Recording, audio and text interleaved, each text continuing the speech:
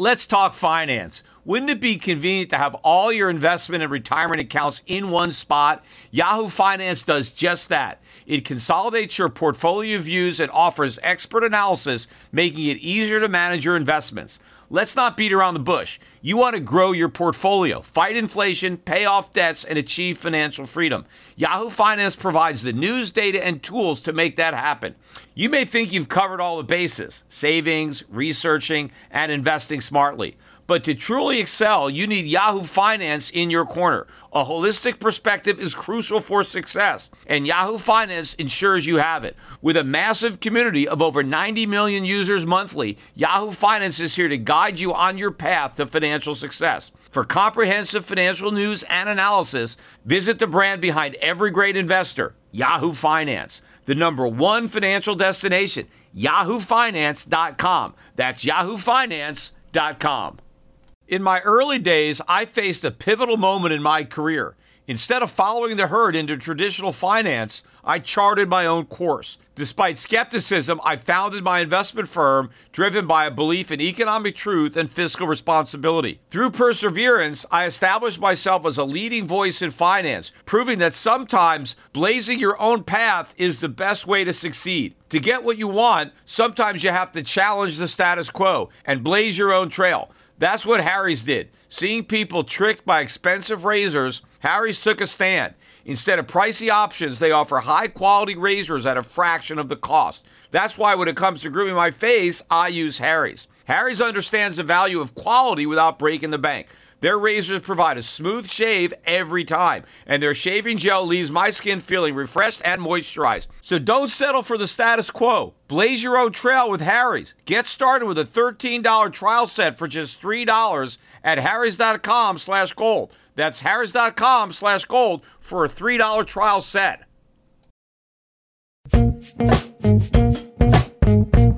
The Peter Schiff Show.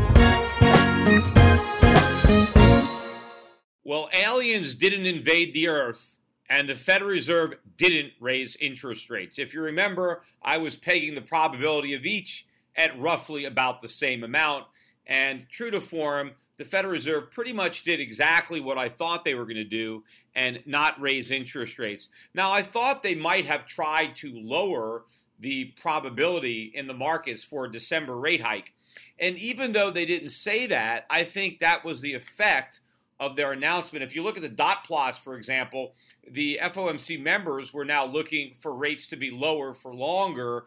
And certainly if you look at the reaction to the market does not look like it's worried about a rate hike coming in either November or December, even though people still believe that the possibility still exists based on what the Fed said. Now, the Fed reiterated their prior statement that the case for a rate hike had increased. And they said they still said that. They didn't say the case had decreased. But they chose not to raise rates, despite the fact that the case was stronger. They didn't raise them. And they said the reason that they didn't raise them was because they wanted to see more data. And this is exactly what I said when Yellen first made her statements. If you go back and re-listen to the podcast I recorded when Janet Yellen first said that the case for rate hikes had strengthened, and everybody interpreted that to mean, oh, they're going to hike in September. What did I say? I said the Fed didn't say anything about actually hiking. They simply spoke about the case for a hike. And I described it maybe as a scale. Let's say on a scale of 0 to 10, you need a 10 to hike. Well, if the case was a 3 and then it became a 4, well, the case for a hike had strengthened. But if the Fed needs 10 and we're only at 4, they're not going to hike. Now, they never came clean about their scale. They simply said that the case for a hike had increased, and maybe based on that scale it had, but that doesn't mean that they're actually going to raise rates, and that's exactly what they did. Now, it's interesting that in all of the prepared remarks or in the press conference that followed, Janet Yellen never once admitted that the economy was weakening. In fact, she continues to pretend that everything is great. In fact, ironically, one of the questions in the Q&A had to do with Donald Trump's position that the Fed is, for political reasons, not raising interest rates, which of course is exactly why they're not raising them, because if they raise interest rates, everything would collapse, and so would the hope of Hillary Clinton becoming the next president.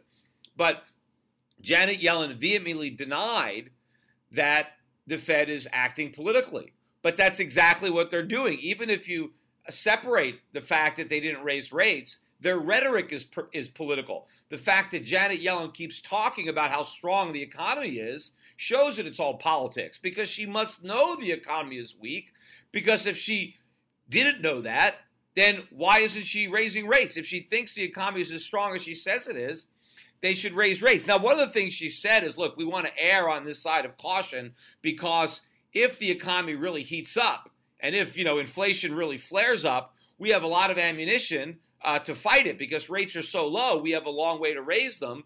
But if the economy turns down, we don't have a lot of dry powder, so we better not hike. But the reality is they don't have the ability to raise rates if inflation picks up. The higher inflation gets before they act, the less likely they are to do it. Because the problem is, if they let inflation get to 2.5%, 3%, 4% officially, and now they say, okay, yep, we can just raise rates up to 5% in order to snuff out that inflation, they can't do it. Everything implodes, and we're in a massive financial crisis. So to the extent that they really thought that they can contain inflation, the sooner they try to do it, the better. Because the more out of control it gets before they decide to fight it, the more impossible it is to do it. Now, I would already argue that it's already too high for the Fed to fight it. And that's one of the reasons why they're not even going to try. But of course, they can't admit how impotent they are, so they have to keep talking about this. But this is all politics. But it's also interesting, because if Janet Yellen really says that the Fed is not political and they don't make any decisions based on how it's going to look for the administration, right? That is the opposite of what Ben Bernanke said. I talked about that radio interview he gave some time ago, where he was asked about all the statements he made, all the rosy statements he made about the economy in 2005 and 2006, and if he regretted any of those statements, because, they were so wrong. And his answer was, well, I was speaking as a member of the administration, and I couldn't exactly speak my mind. What administration was he talking about? The Bush administration. That's obviously political. So if Ben Bernanke believed that he was part of the Bush administration and had to tone down his rhetoric out of deference to politics and how it may play out given what the administration was saying, right? Janet Yellen, why is Janet Yellen more independent than Ben Bernanke? Right?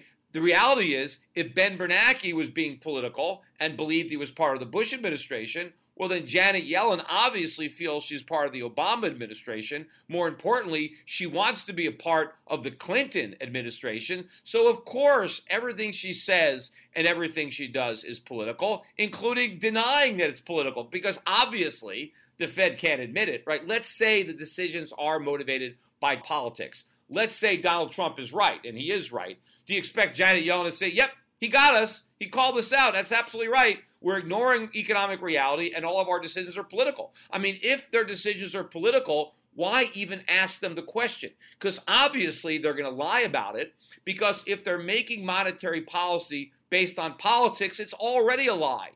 If they're pretending to be data dependent when they're really political dependent, they're lying all the time. So why ask a liar if he's lying and expect an honest answer, right? The media says, oh, okay, the Fed says they're not political. Well, that must be true.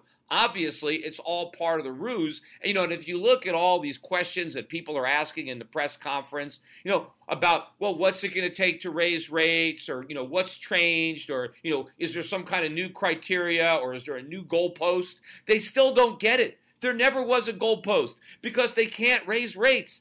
The only reason they did it last December is because they felt that their credibility was on the line and they had no choice. But they're not going to do it again.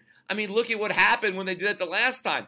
And even if they did raise rates December, it would be 1/4 of a point a year. I mean, how many years would it take for interest rates to get back to where the Fed claimed they were going if they only moved by 1/4 point a year?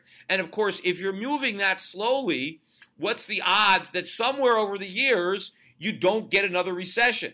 And of course, the minute you get another recession, you go back to you don't collect your $200, right? You're back at zero. And now you got to start all over again, right? A quarter point a year. Of course, by then they might have to do a quarter point every 2 years. But everybody still thinks that this is serious. They still don't get what's actually going on, that the Fed isn't going to raise rates, but they can't admit that, so they keep pretending, and it doesn't matter. The markets are like, Charlie Brown trying to kick that football that Lucy's holding. No matter how many times Charlie Brown runs, he expects Lucy to leave that ball down, but yet he yanks it away every time. And the same thing with the Fed, although not everybody was expecting a rate hike in September. Very few people were, because they thought it would happen in December. But you know what? By the time December rolls around, the probability of a December rate hike will be way down. And of course, then the probability of a March rate hike will be much higher, because every time the Fed doesn't raise rates, the markets believe, well, that a rate hike is coming. Why? Because the Fed keeps talking about the possibility of raising rates, but never actually doing it. I mean, Janet Yellen says, whoa, the case for raising rates is strengthening, but I need more data. Well, how much more data do you need? She doesn't say. Like, she's not telling us where we are on the scale of 0 to 10. If we're at a 4, what's it going to take to get us to a 10? She never says, because it doesn't matter. It doesn't matter what the data is. It'll never be good enough. And that belies the fact that the data's not even good anyway. The data's getting worse. But Yellen isn't even acknowledging the fact that the data is getting worse, because that's politics, because that's not going to be good for Obama, and it's not going to be good for Hillary. So she claims that everything is good, but that it's just not quite good enough for a rate hike, and so we stay pat. But of course, the reality here is that if the Federal Reserve or anybody else believes that artificially low interest rates are going to produce legitimate economic growth, they don't know anything about economics. This is the problem. If we really want the economy to grow, what we need is higher interest rates, not low interest rates. Low interest rates are actually preventing the economy from growing while they are creating inflation. So we are creating stagflation, low growth with higher inflation, and that is the result. So that's why these policies are self-defeating and therefore never ending. See, this Keynesian myth is that we grow the economy with low interest rates, but we don't. See, Keynesians believe that economies grow based on spending. But in economic reality, economies grow based on savings. It's the money that we don't spend that grows the economy. It's the money that people save, because it's savings that allows for capital investment. And it's capital investment that allows for increased production and higher labor productivity. That's what grows an economy. If we consume less today, then we can consume more tomorrow, because we will invest the difference. But we're not doing that. We have low interest rates. We have negative interest rates when you adjust for inflation. People are not saving. They are discouraged to save. And so we don't get economic growth. And we're never going to get economic growth unless we have higher interest rates. But we can't have higher interest rates unless we're willing to burst a bubble in the stock market, and burst a bubble in the housing market, and burst a bubble in the bond market, and go through another financial crisis. But for political reasons, the Federal Reserve will never allow that to happen. So they keep trying to put out a fire with gasoline, and the fire keeps getting bigger and bigger, and they keep on pouring more gasoline, and everybody expects the fire to go out. And it's never going to go out. Speaking of bubbles, in that Q&A, there was a question about bubbles, and one of the reporters asked Janet Yellen if the Fed was worried about a bubble, about these low interest rates creating a bubble. And again, this is like asking, are you worried that the horses may leave the barn before you close the doors? Meanwhile, the barn is completely empty because the horses left, ages ago, right? And Janet Yellen says, yeah, of course we're worried, we're concerned about bubbles, and we're on the lookout for them. We're looking around just in case there are any. Like, what are they going to do if they find one? Raise interest rates to pop it? Meanwhile, the Federal Reserve has never spotted a bubble. It didn't see the NASDAQ bubble, it didn't see the housing bubble, so why would their vision be any better now? But yep, supposedly they're looking around, they're making sure there's no bubbles, and if they see one, what, right? What are they going to do? I mean, if you believe the Fed, you can never know a bubble until after it pops. Well, by the time it pops, it's too late. So the reality is they don't care about bubbles, because bubbles are the smaller issue. What they want is to postpone the pain until after the next election. The problem is there's always another election, whether it's in 2 years or in 4 years, and the Fed is always political. And it's not just the Federal Reserve, it's all these central banks. The whole idea that they're independent is complete nonsense. Look what happened with the Bank of Japan overnight. The Bank of Japan came out and basically said that they are going to target the yield on the 10-year JGB at 0%. 0%. That means they're saying that they are going to let the Japanese government borrow money at 0% interest indefinitely. Now, they didn't say how many, bonds they're going to buy to make that happen. They're just going to buy however many they need, which ultimately is going to be a lot because they're creating a powerful incentive for the government of Japan to keep borrowing money. Because why not? It costs nothing. Right? I mean, if you could buy yourself a house and the bank was going to give you an interest-only mortgage and the interest was 0, you'd buy the biggest house anybody would sell you. I mean, why not buy a $100 million mansion because the payments are the same as on a $100,000 shack? So if you have the Bank of Japan out there saying we're going to do this. Now, the Bank of Japan didn't say they're going to do it indefinitely. They just said they're going to do it until inflation is above 2%. So it's not just hitting 2% now. They want to get above 2%, and then they're going to let interest rates rise. Yeah, there's no way they're going to do that. Imagine this. Imagine the Bank of Japan says we're going to keep on buying Japanese government bonds and keep the rate at 0. And they keep doing it and they do it. Now, Japanese politicians realize that, hey, this is great. Let's go on and spend a bunch of money, run even bigger deficits, borrow the money because we don't actually have to pay any interest. And, of course, we never have to pay it back because if the bonds mature, well, they're 10-year bonds, so they're not even going to mature for another 10 years. So we don't have to worry about it because we're probably not going to be in office in another 10 years. All we know is whatever we borrow, the interest cost right now is 0. So the deficits run up, and now the Bank of Japan has to print even more yen, and they got to buy even more bonds. And then eventually, inflation, as measured by their CPI, goes to 3 or 4%. Now what? Now they stop buying government bonds and let interest rates rise up to 4, 5, 6% and completely implode the bond market. And then, of course, when the bonds do mature into a higher yield environment, the Bank of Japan has no choice but to default. I mean, this policy can't succeed. It can only lead to disaster. And it's because the Bank of Japan still doesn't want to admit that they've been trying to put out a fire with gasoline. That is why the fire is so much bigger and why they keep getting gasoline. And the longer they wait to deal with reality, the worse it's going to be. They're making the same mistake. We're making the mistakes. All these central banks are trapped in a hell of their own creation, and they're living in it. And the problem is very few people recognize this. Now, the markets did react. The dollar was already slightly lower and gold higher by about maybe $10 before the Fed's decision, based, I think, on the announcements coming out of Japan, which, by the way, was a disappointment, actually, because the Japanese wanted even more stimulus than what the Bank of Japan promised. But as far as I'm concerned, what they promised is open-ended, because they just said we're going to buy as many bonds as we need to make sure the Japanese government bonds are at 0. Because if the bonds are going to yield 0, who would buy them? Nobody. I mean, why would you lend money to somebody if they're not going to pay you back any rate of return? So the only legitimate buyer for those bonds is going to be the Bank of Japan. And believe me, they're going to be buying a boatload of them. But eventually they're going to have to stop. But the more they buy, the less likely they are to stop. So I don't know why they think that this is somehow less than they thought. But as a result of what they had promised, gold was already up. But then as soon as Janet Yellen, or the Federal Reserve, at 2 p.m., when they came out with their announcement that rates weren't going to go up, then the price of gold took off, and it stayed up throughout her press conference and closed right near the high of the day, up about $20, $13.34. Silver had an even stronger day, up better than 60 cents. It closed at $19.82. It's almost back up to $20, and the dollar index lost about $0.50, down 54, 95.45.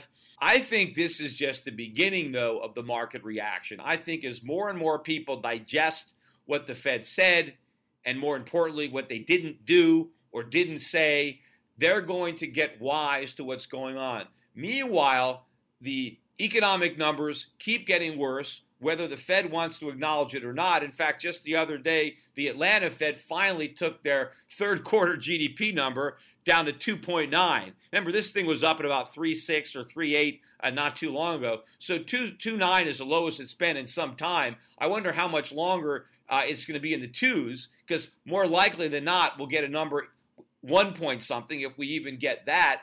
But the fourth quarter will probably be much, much worse. The third quarter, my guess is that the Q3 number for GDP is going to be the high watermark of the year. Remember, we had very low numbers in Q1 and Q2. We might get a bit of a bounce in Q3, nowhere near as big as the one that the Atlanta Fed expected, and then we're going to have a lousy number again for Q4, and the whole year is going to be lousy. In fact, it is, in fact, a recession, whether or not anybody wants to acknowledge it. That's why the Fed's not raising rates. And even if the economy was still growing, imagine what would happen if they did deliver the rate hikes.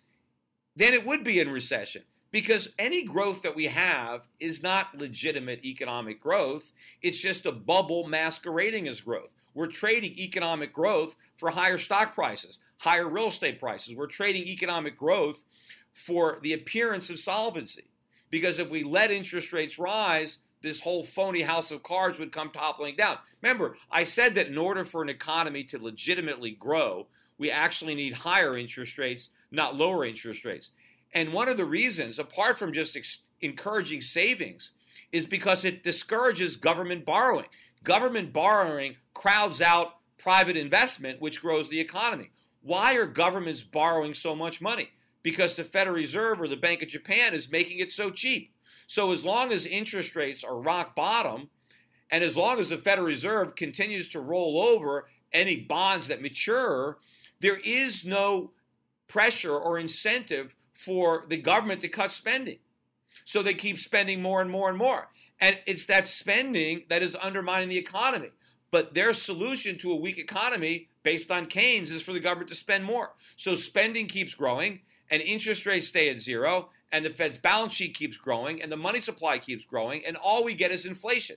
And we don't get any of the economic growth. It's like, a dog trying to catch its tail, it can never catch it, right? Because no matter how much money they spend or money they print, growth is not going to happen. In fact, if you look at these articles that were written about the increase the statement from the Bank of Japan, it says their policy is to produce growth and inflation, that those are their two goals. They want economic growth and they want inflation.